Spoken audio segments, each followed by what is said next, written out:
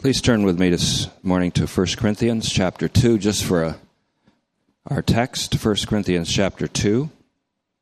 1 Corinthians chapter 2, we have been hunkering down on a passage in Scripture in 1 Corinthians 15, 24 to 28, and getting into the context pretty intensely in the midweeks.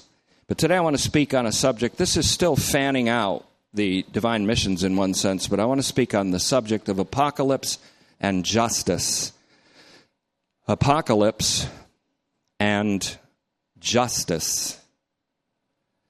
And I want to begin with that just for a couple of text verses. 1 Corinthians 2:2, as for me, Paul writes, when I came to you, siblings, I came not as a superior person with a brilliant message proclaiming to you evidence for the existence of God. Please note that little change up in translation.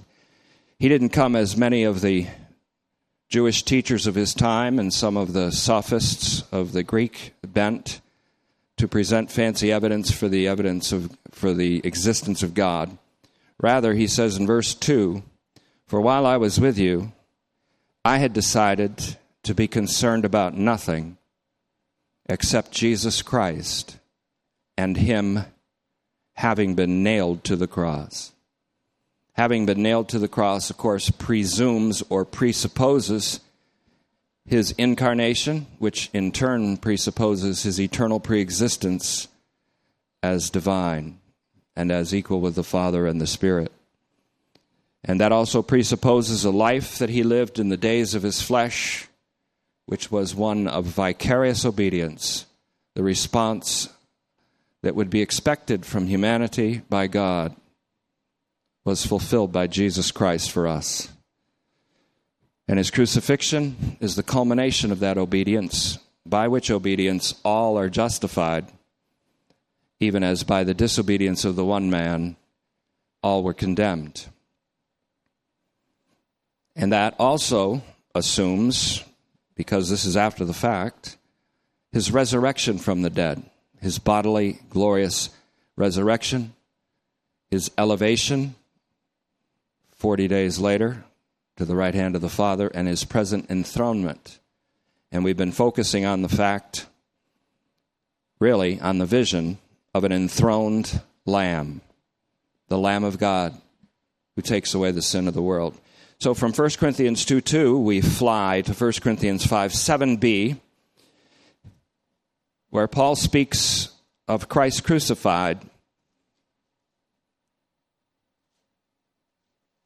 in the metaphorical way of the Paschal lamb having been killed, the Paschal Passover lamb having been slaughtered. This is what John does in Revelation. The whole center of Revelation is the enthroned lamb. I saw a lamb that had been slaughtered and yet standing. Standing means raised. He's ready to take the steps to the throne and be enthroned with the Father. And so that's what Revelation is all about, an enthroned lamb. And if we understand John's gospel, we understand that that lamb is the one who has taken away the sin of the world, the sin, singular, of the world, that which was terribly wrong in all the universe and in all humanity was removed and taken away. That's the divine solution. It is precisely this crucified Christ, the slaughtered Paschal Lamb, who now must reign until all of his enemies are placed under his feet. For our Paschal Lamb, ta paschahemon, our Paschal Lamb has been slaughtered. That is Christ, 1 Corinthians 5:7b. Once again, it is precisely this crucified Christ, this slaughtered Paschal Lamb, who now must reign until all of his enemies are placed under his nail-scarred feet.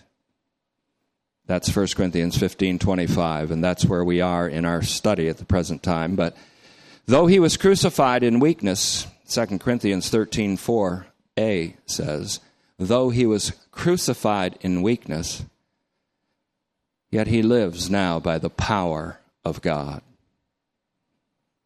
Not only that, the power of God is God's omnipotent love and his all-powerful grace. For as Paul goes on to say in 2 Corinthians 13:4b,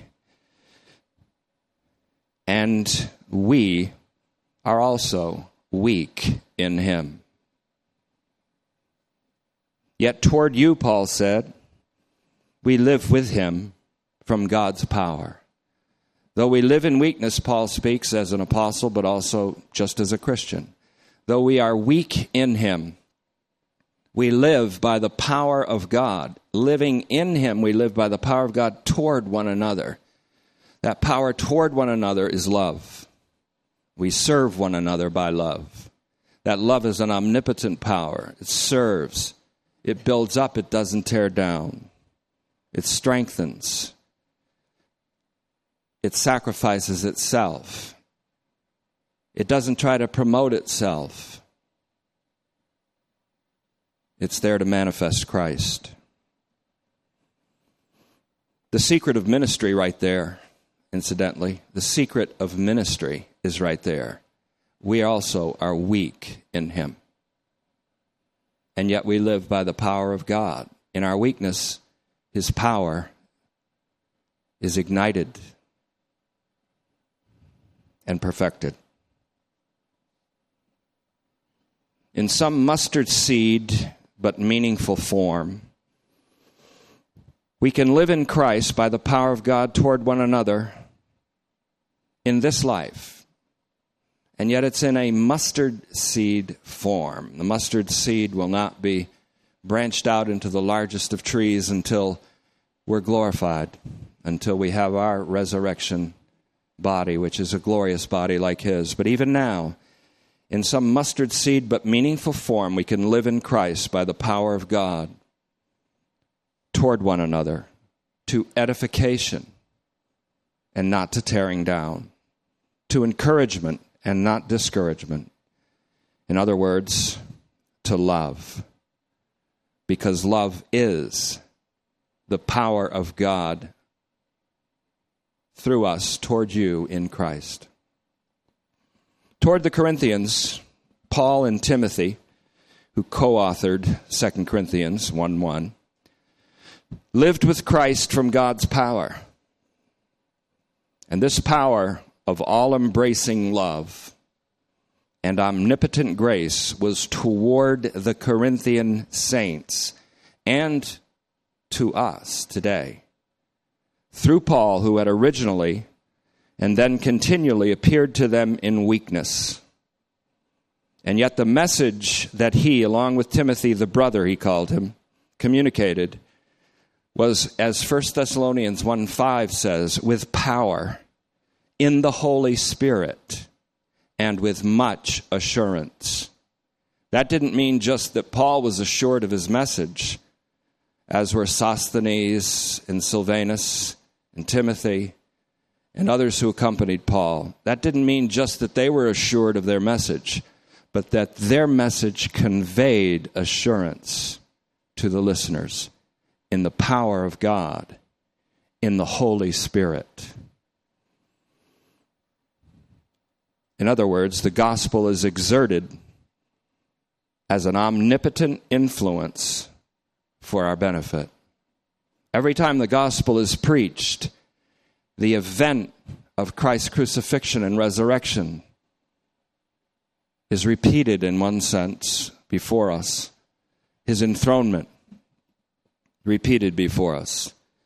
And so the enthroned and reigning Lamb is the subject of John's apocalypse, which we spent no little time in years past. The term apocalyptic, now listen carefully because this is extremely important. Our whole idea here in Paul is that all of his epistles, and we're going to hit the pastorals separately, all of his epistles serve to be an apocalyptic vision. They are an apocalypse, just like Revelation is an apocalypse, because the enthroned and reigning Lamb is the subject. The term apocalypse or apocalyptic has very little to do with catastrophe, as it's understood today. It has very much to do with an act of divine deliverance that comes from outside the sphere of the command and control of human beings. I want to say that again. Apocalypse has very much to do with an act of divine deliverance, Trinitarian deliverance. It comes from outside the sphere of the command and control of human beings and of creation in general. It's a solution that comes from outside creation in general. It invades creation in general. The Word became flesh.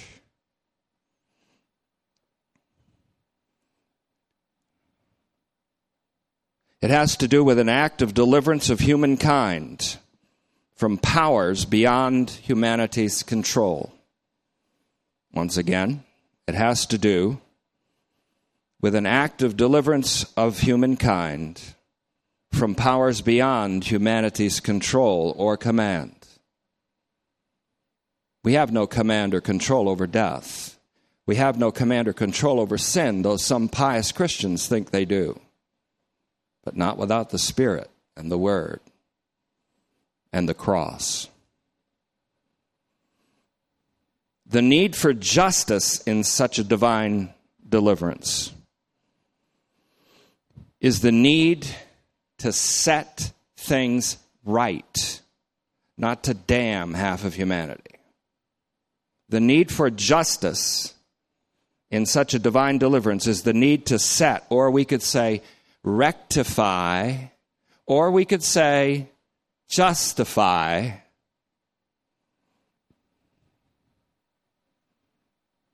if we qualify the meaning of that term.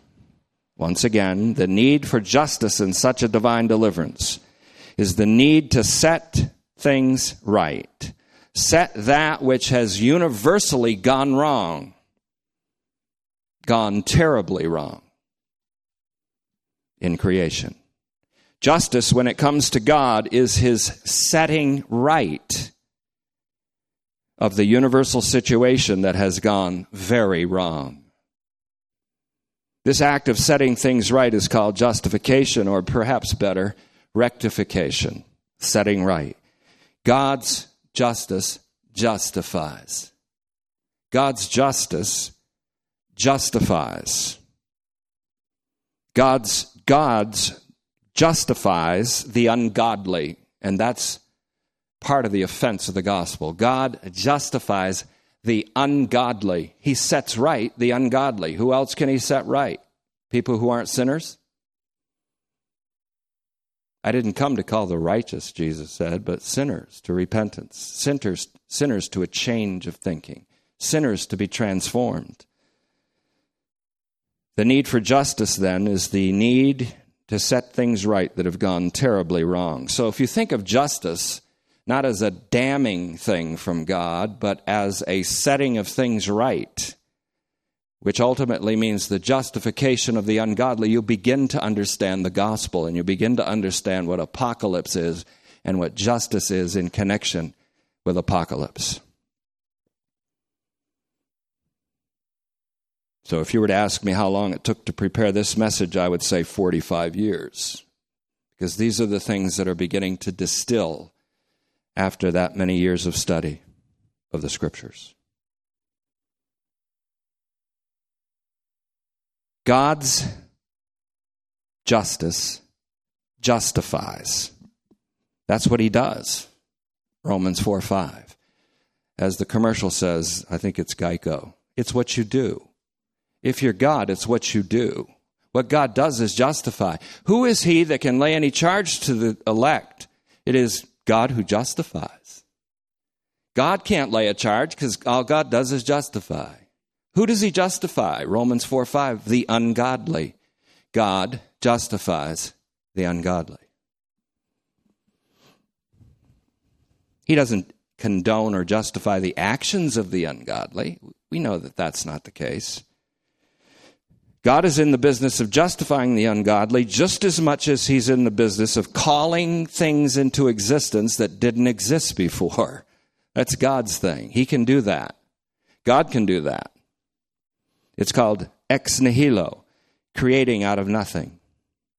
He called things into existence that did not exist. And he also is in the business of raising the dead.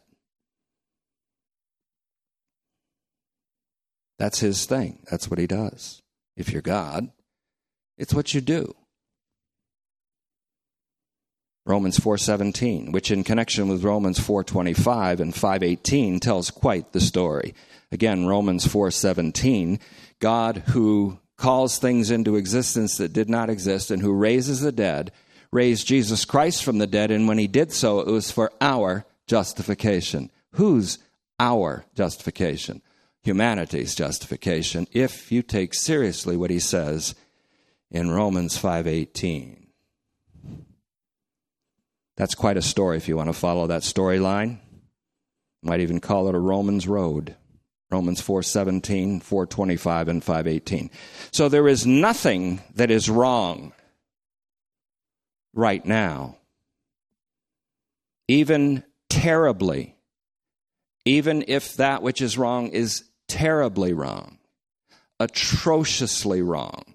There is nothing that is wrong, even if terribly and atrociously wrong, that God will not eventually set right.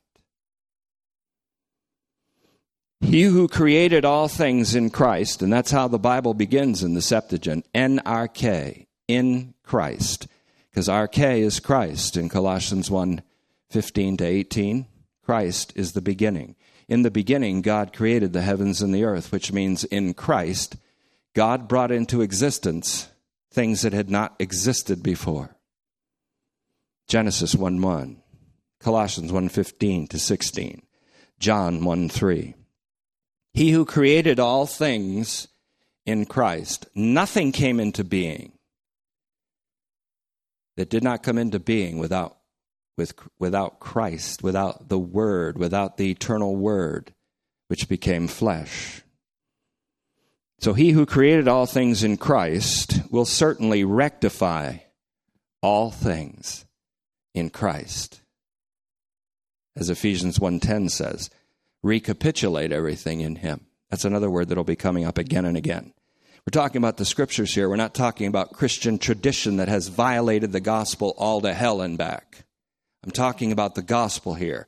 I'm not talking about human tradition that has invalidated the gospel for centuries. I'm talking about the gospel of God, the good news of God in Jesus Christ about an act of divine deliverance, an act of justice, if you will, by which God sets right everything in the universe that's gone wrong, and that includes everything in humanity that's gone terribly wrong. And if you don't think something's gone terribly wrong with humanity, watch the news for a half an hour. So, once in a while, you just have to reply against the smugness of pseudo-piety, the arrogance of human tradition that vaunts itself and elevates itself against the true knowledge of God. And the weapons of our warfare are mighty through God to the pulling down of such smug and arrogant, high-thinking, high pseudo-pious thoughts. That's what's sent a generation of so-called millennials away from church. That pseudo-pious bullshit. It's a tidal wave of it. Now, I didn't want to intend to do that today. And don't be shocked, because it's in the Bible. Scubula, it's all kind of that, not just bull.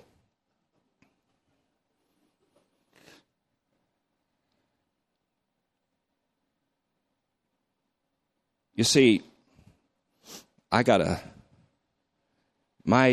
bat I swing is not hickory, it's maple. They're more expensive. That's what the baseball players who really want to hit home runs with. Once in a while, I have to bat a thought out of the air. And it's for your sake. I'm doing it for you. Because if those kind of thoughts prevail, then it puts us right back into the Stone Age, theologically speaking. All right. I hope you understand that. There is nothing that is wrong right now. even if it's atrociously wrong, that God will not eventually set things right.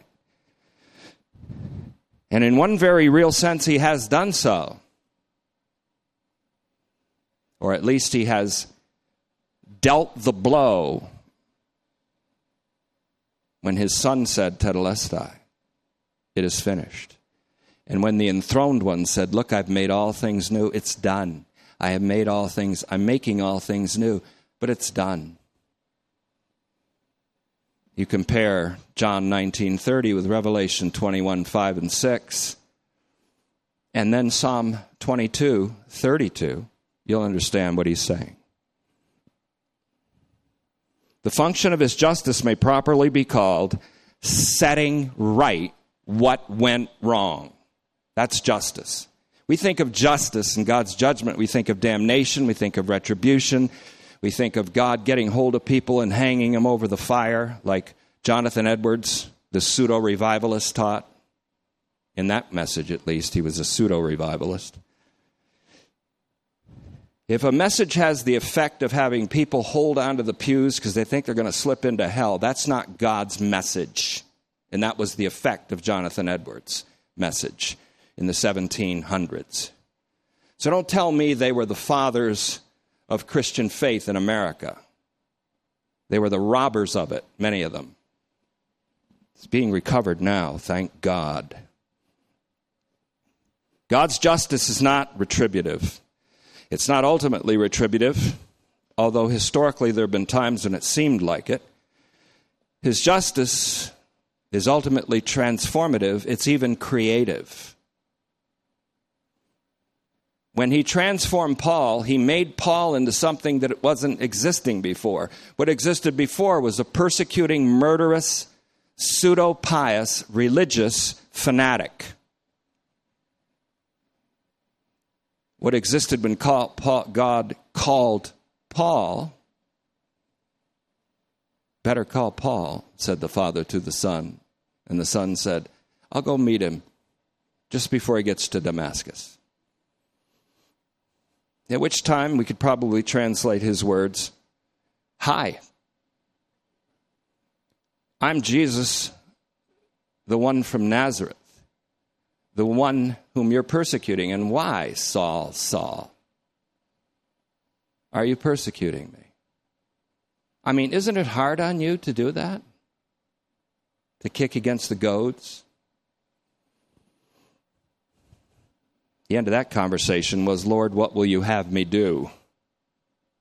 By a man who had been called into existence by the word of God. God does that. You want to call that God's justice? I do. God set things right. Things are terribly wrong with the worst of sinners, named Saul of Tarsus, who represents the name Yahweh. So Yahweh says, we better call Paul. Call him from where? Call him into existence as the apostle to the Gentiles. Only God can do that. Paul was the right man for the job.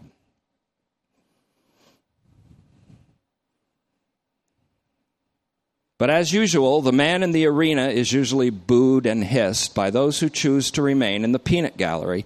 Those who choose to remain in the peanut gallery should stop spitting their shucks at the contestants in the arena. Keep your shucks to yourself. Or just say, ah, shucks, and go home.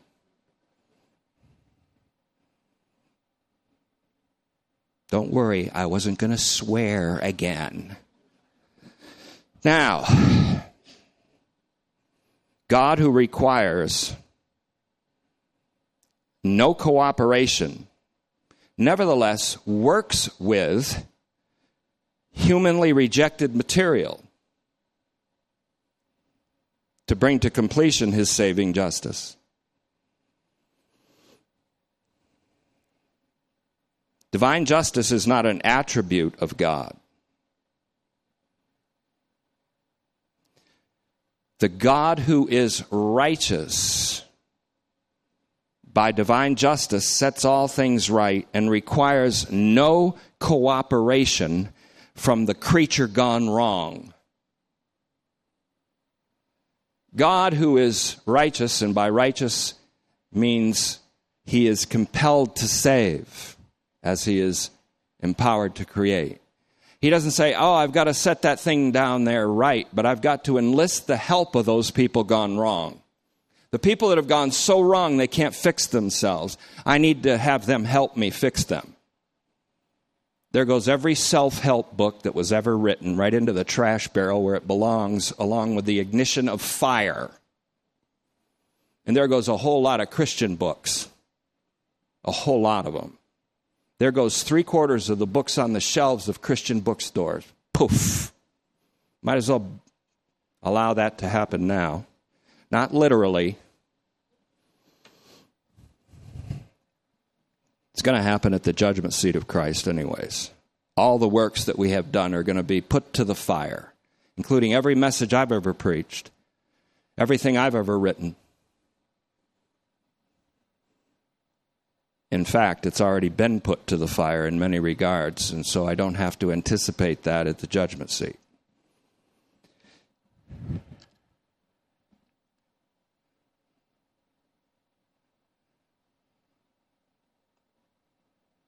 I'm being very careful to craft this message properly because I want this understood more than anything I've ever wanted to be understood in the preaching of the Word. The Creator sees that something has gone wrong. Romans 3:12, he says, he looks out over all the sons of men. That's all humanity, all at once. God is omnipresent. He's present to the future. He sees the human race from Adam to its end. He sees the whole human race, and he said they have all together and at once turned aside. Romans 3:23, therefore all sinned when Adam sinned. They keep falling short of the glory of God. The sin of the first representative man has come into the world and passed upon all humankind with death as its inevitable wages. With all of humankind's advances in medicine, they have not been able to cure the problem which we like to call death. That should be a humbling element. This sin has become a power that came through Adam to all the human race. It has become a power, along with death, over which humanity has no command or control. Mankind is, in the Latin form, non posse, non pecare. It is not possible for mankind not to sin. Not possible not to sin. Non posse, non pecare. It has affected all of creation and infected it. The solution must be provided and enacted and has been by the Creator, the God who calls non-existent things into existence, who creates ex nihilo, who raises the dead to life. Do you think he needs help? Did he need your help bringing creation into existence? If he did, then he needs your help in your salvation. But he needs my cooperation. No, he doesn't need your cooperation. Your cooperation is a countermeasure against his grace.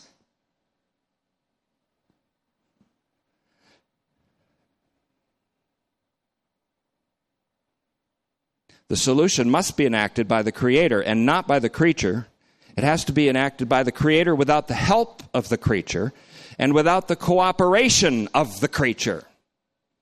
On this topic, Ernst Kazeman, the one I'm reading now, the commentary on Romans in 1980, he said, the God who acts soteriologically is always the Creator out of nothing. The God who acts in a saving way is always the God who creates out of nothing. He always accomplished the resurrection of the dead. He always works with what is human, in human judgment, unserviceable material. He always works with that which is in human estimation, unserviceable material. Say, what's a good example of that? Well, how about a crucified man on top of a hill in the most brutal, cruel form of execution that a brutal, cruel culture could invent? How's that? Or how about Paul? I can imagine his critics, especially from his back in his old days as a Pharisee. He is an unserviceable person. To that which Cosman said, I would add two things. First, God used the ungodly and irreligious act of crucifixion. You want something that's ungodly and irreligious? The crucifixion of Jesus Christ. God used certainly something unserviceable to redemption in the estimation of man, to redeem man. The estimation of man, especially pious man, is way off the mark. Second, in keeping with this same pattern of crucifixion, God works with Saul, also known as Paul, an ungodly persecutor of Jesus and of the community of God, so that through him, the mystery of this so great saving Christological secret would be revealed to all men and women. In Ephesians 3:9. And so to save all. Do you know 1 Corinthians 9:22? You'll see it. Paul says, I became all things to all men that I might save some, tinas, some. They're better translations, and there's a whole class of Greek ones, including a Syriac Peshitta, and some of the better Latin translations, but a whole class of Greek translations doesn't have tinas, some. It has pantas, all. I've become all things to all men that I might save all. And that ultimately is not Paul speaking, but Yahweh, who is who he is. And he becomes what he will become. And he will become all things to all men. He will become sin for all mankind in order to save pantas, all, not some. In 1 Corinthians 9:22, therefore we've got something there that mirrors the words of 1 Corinthians 15:28, when God is all in all. Now, Paul didn't think he was responsible for saving all mankind. But Paul knew that God was going to save all mankind, and he liked being part of it, just like John did in John 1:6. There was a man who came from God whose name was John. He was sent that all the world would believe through him. It's the same thing. We're all partakers in, because we're the ungodly, unserviceable material that God uses as the voice and the megaphone for this glorious and wonderful gospel of his Son.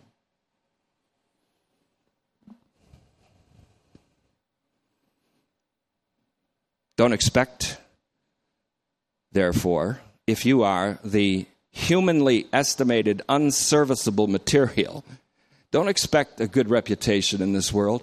The false prophets were praised by everybody in their generation, Jesus said. You can have that. Paul is the supreme illustration of the principle that the saving God will always work with what is, by human judgment, unserviceable material. More than that, Paul was immune to this gospel. He was immune to it. There was no way he would ever consider it in his own will and believe in Jesus Christ. Because he was immune to the gospel, God invaded his human will. Went right into the space of the will that Paul had, which was hardened. That's called unconditional grace. It's an offense to the pious, to the religionists. So offensive that a whole world religion constituting billions of people has rejected the notion with great disgust. But Christianity, which is supposedly based on it, denies it. It wants to entertain. It wants people to feel good about themselves. It wants people to improve themselves. It wants people to develop their character. It wants people to do all these things that have nothing to do with the cross of Christ, and in fact are a blasphemy of it.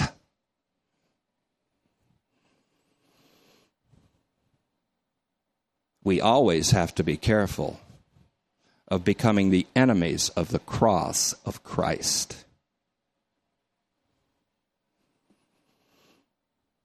Paul was warning Christians there.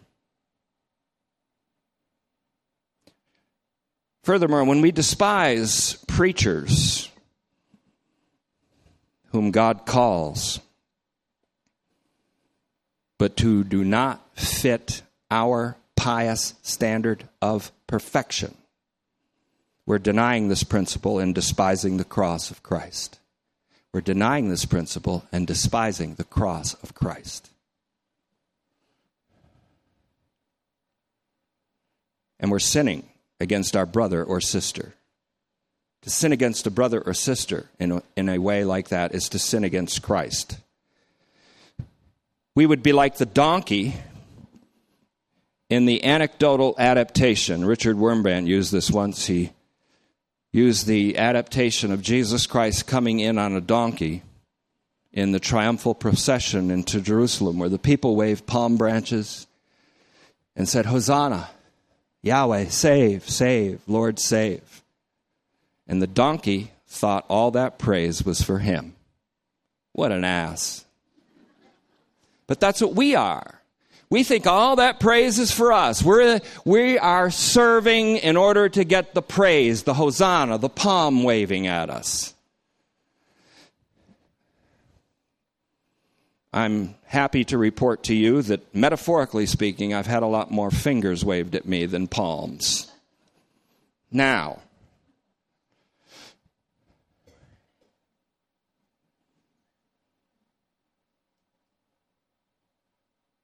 if you're going to choose to be in the peanut gallery, don't spit the shucks on the contestants.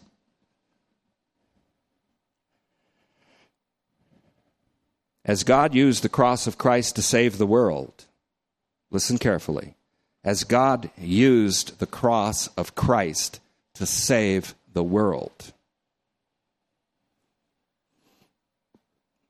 so he chose the ungodly to make the glad tidings of this to the world of the nations.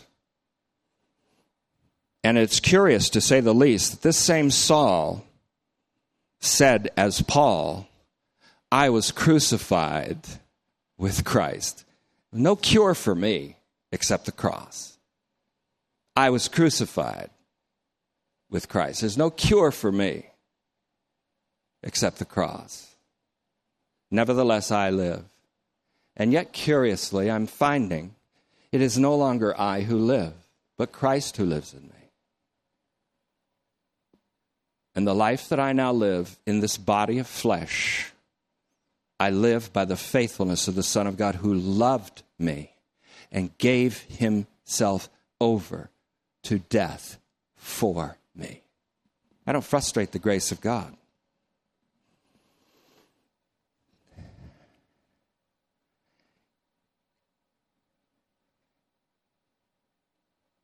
God justifies or sets right the ungodly and then works with them as the material through which he's glorified.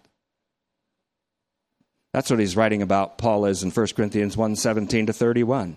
He does so by the cross of Christ. Now listen carefully. I said this week. Divine wisdom needs no counselor. Who has known the mind of the Lord to say that he could be his counselor? God's wisdom needs no counselor, and his wisdom is saving. Divine power needs no help. So God helps them that helps themselves also goes into the trash heap with a lot of other humanly good sayings that deny the cross of Christ. God does not help those who help themselves. God helps the helpless. Divine wisdom needs no counsel. Divine power needs no help. Divine grace needs no condition, including your personal faith or mine. Divine love knows no restriction. Divine mercy is salvation in Titus 3:5, 1 Peter 2:10, and that mercy God will have upon all in 1 Corinthians 11:32, which is where we're going next after 1 Corinthians 15, Romans 11:32. The God who is righteous by divine justice sets all things right and requires no cooperation from the creature gone wrong. Now that just makes sense to me. He requires no cooperation from the creature gone wrong. That's how wrong we've gone. God doesn't need our help. God sees our help as a hindrance. You don't know how wrong we've gone. That's the problem. I don't know how wrong we've gone. That's the problem. God knows how wrong we've gone. You know how we can tell God knows how wrong we've gone? Because he sent his son to die. That's how wrong we were. The death of Jesus on the cross shows how terribly wrong things have gone. And how terribly wrong we have gone. And then we have the audacity to think that God requires our help or cooperation in enacting the divine solution. How arrogant we are. It's amazing to me that he lets us walk around on this planet thinking we're hot stuff. Or worse, thinking we're cool.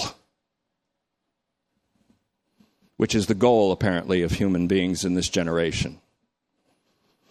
It's not the goal of God. If God's goal was to be cool, if Jesus' goal was to be cool, he wouldn't have been hung naked, stripped, beaten, bleeding, and screaming on a crucifix. His goal was glory, the Father's glory.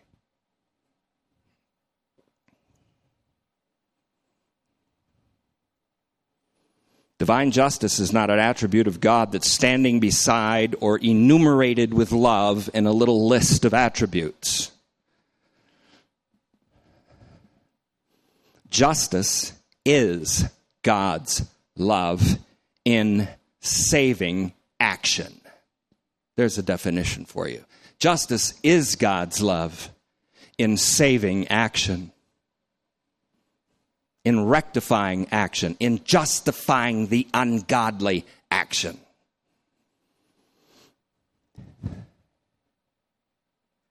God's solution for what has gone wrong is Jesus.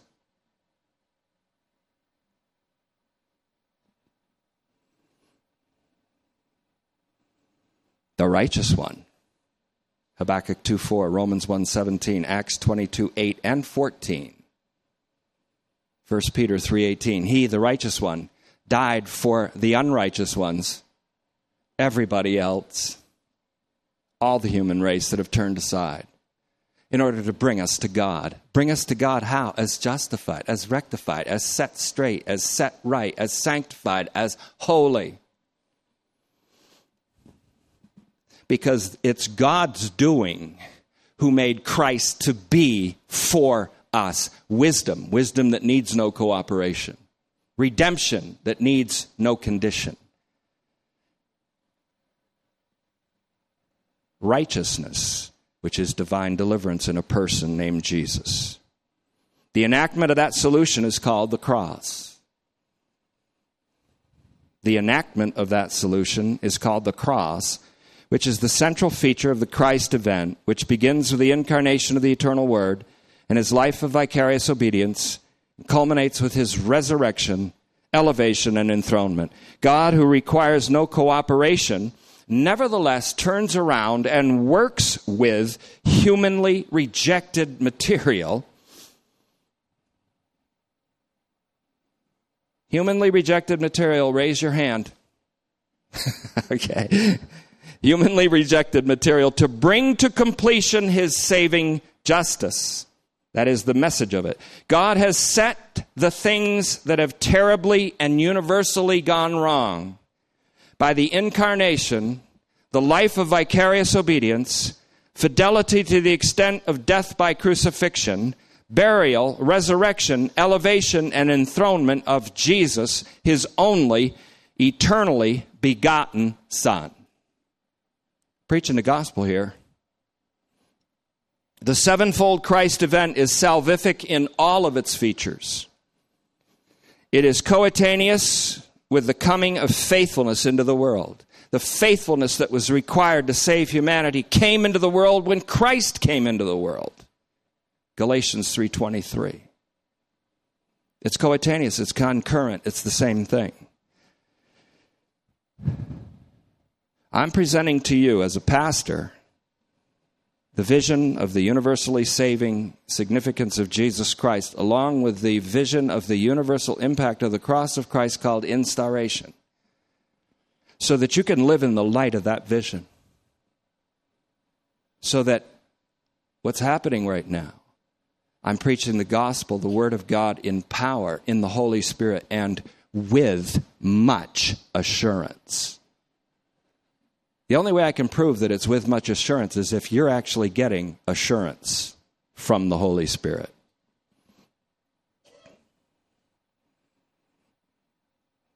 That's the problem with the preacher. You can never rate our performance, and we can never rate our own performance. We don't know how we're doing until God says, either well done or we got some fixing to do, and then it'll be all well done. So in closing, as we move to the closing, which is really fourth gear, the alternative to living in the light of this vision by the power of the Spirit is continuation in Adamic ontology, which is called perishing. Proverbs 29:18, without a vision, the people are perishing. Those who call the message of the cross folly are perishing. They continue at Adamic ontology, but you know what the worst thing they can do? Go to a bar room, go to a brothel. No, go to church and try to dress up the Adamic ontology and reconfigure it. Baptize it. Make it have food. Make it eat bread and drink wine in a communion service. Make it witness. Make it pray. Make it be pious. Make it be nice. Make it love the poor. Make it give. Make it be giving. Adamic ontology can do all that stuff and still be as fake as human tradition. Or they can do all of that and be in the power of God, in the Spirit of God. There is no Christian living that does not take place in the light of this vision and in the Spirit of God. There is no Christian living that occurs outside of the Spirit of God who is in us both willing and doing. The enthroned Lamb, then, is the primary symbol of things set right. The enthroned Lamb is the primary symbol of things set right. Because a lamb is on a throne, you can be sure that God has set things right. And that they will be set right eschatologically and in reality, and they will be actualized as such. Because the Lamb who was slaughtered, raised, elevated, and enthroned is the Lamb of God who takes away the sin of the world. Hebrews 9:26 says, Christ appeared once and for all at the culmination of the ages, which agrees with 1 Peter 1:19-20, to put away sin by the offering of himself. To put away sin, singular, by the offering of himself. What is sin? Sin is the thing that made things go horribly wrong, not only in humanity, but in all creation, who now has been brought to the point of screaming in groaning labor pains for emancipation from slavery to corruption. In Romans 8:19-30, 23. Look, the baptizer said, look, there's the Lamb of God who takes away the sin of the world. Everyone around him saw a man walking, a man clad in not so fancy clothing, a man walking in a regular pace, a man that did not look like he had a glow or an aura or a halo over his head, a man who looks more like a rabbi, teacher, a man walking who came from Nazareth, which is essentially a ghetto, walking in their midst, just walking by. To everyone else, it's another man out of millions of men that have walked by. But to John the Baptizer, it's the Lamb of God who takes away the sin of the world.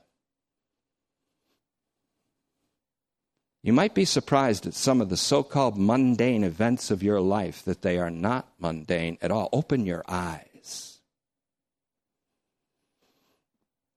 And some of the despised events, like a woman cracking open an alabaster box of ointment and pouring it on the head of this man. What kind of thing is this to do? What a waste this is, said Jesus' disciples. And he said, you better leave her alone. She just prepared me for burial. She just prepared me for one of the 7 elements of the Christ event. She's unserviceable material in your view, isn't she? And that act she just committed just doesn't sit right with you, does it? You pious punks. He didn't say that. I probably would have. It's a good thing I'm not Jesus, because if I were Jesus, I'd take the right to do all kinds of things to people, like call them punks. Jesus was much nicer. He called them a brood of vipers and serpents, because that's what John called them, and John was maligned, so Jesus took John's words and said, I agree with John. You are vipers, not you. Well, there might be one or two. There always is, but one or two of you is a viper, so one or two maybe. Or somebody listening by, the camera there. Maybe one of you is a viper. Maybe you're a viper. I don't know. You could be a brood of snakes. Who warned you to flee?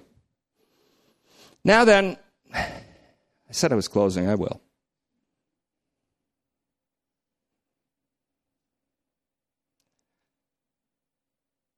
I will. Amen. Thank you, Father.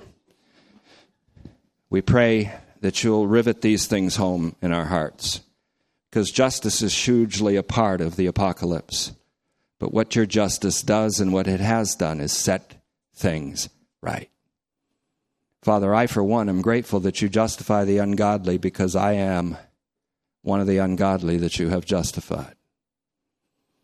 And you continue to justify us and rectify us and set us right in this environment of the church, in this time in which we have such a strange time to live. The age that is called an evil age coincides with and sits right next to an age that is called the Messianic age, which will culminate when Christ has reigned until all his enemies are placed under his feet.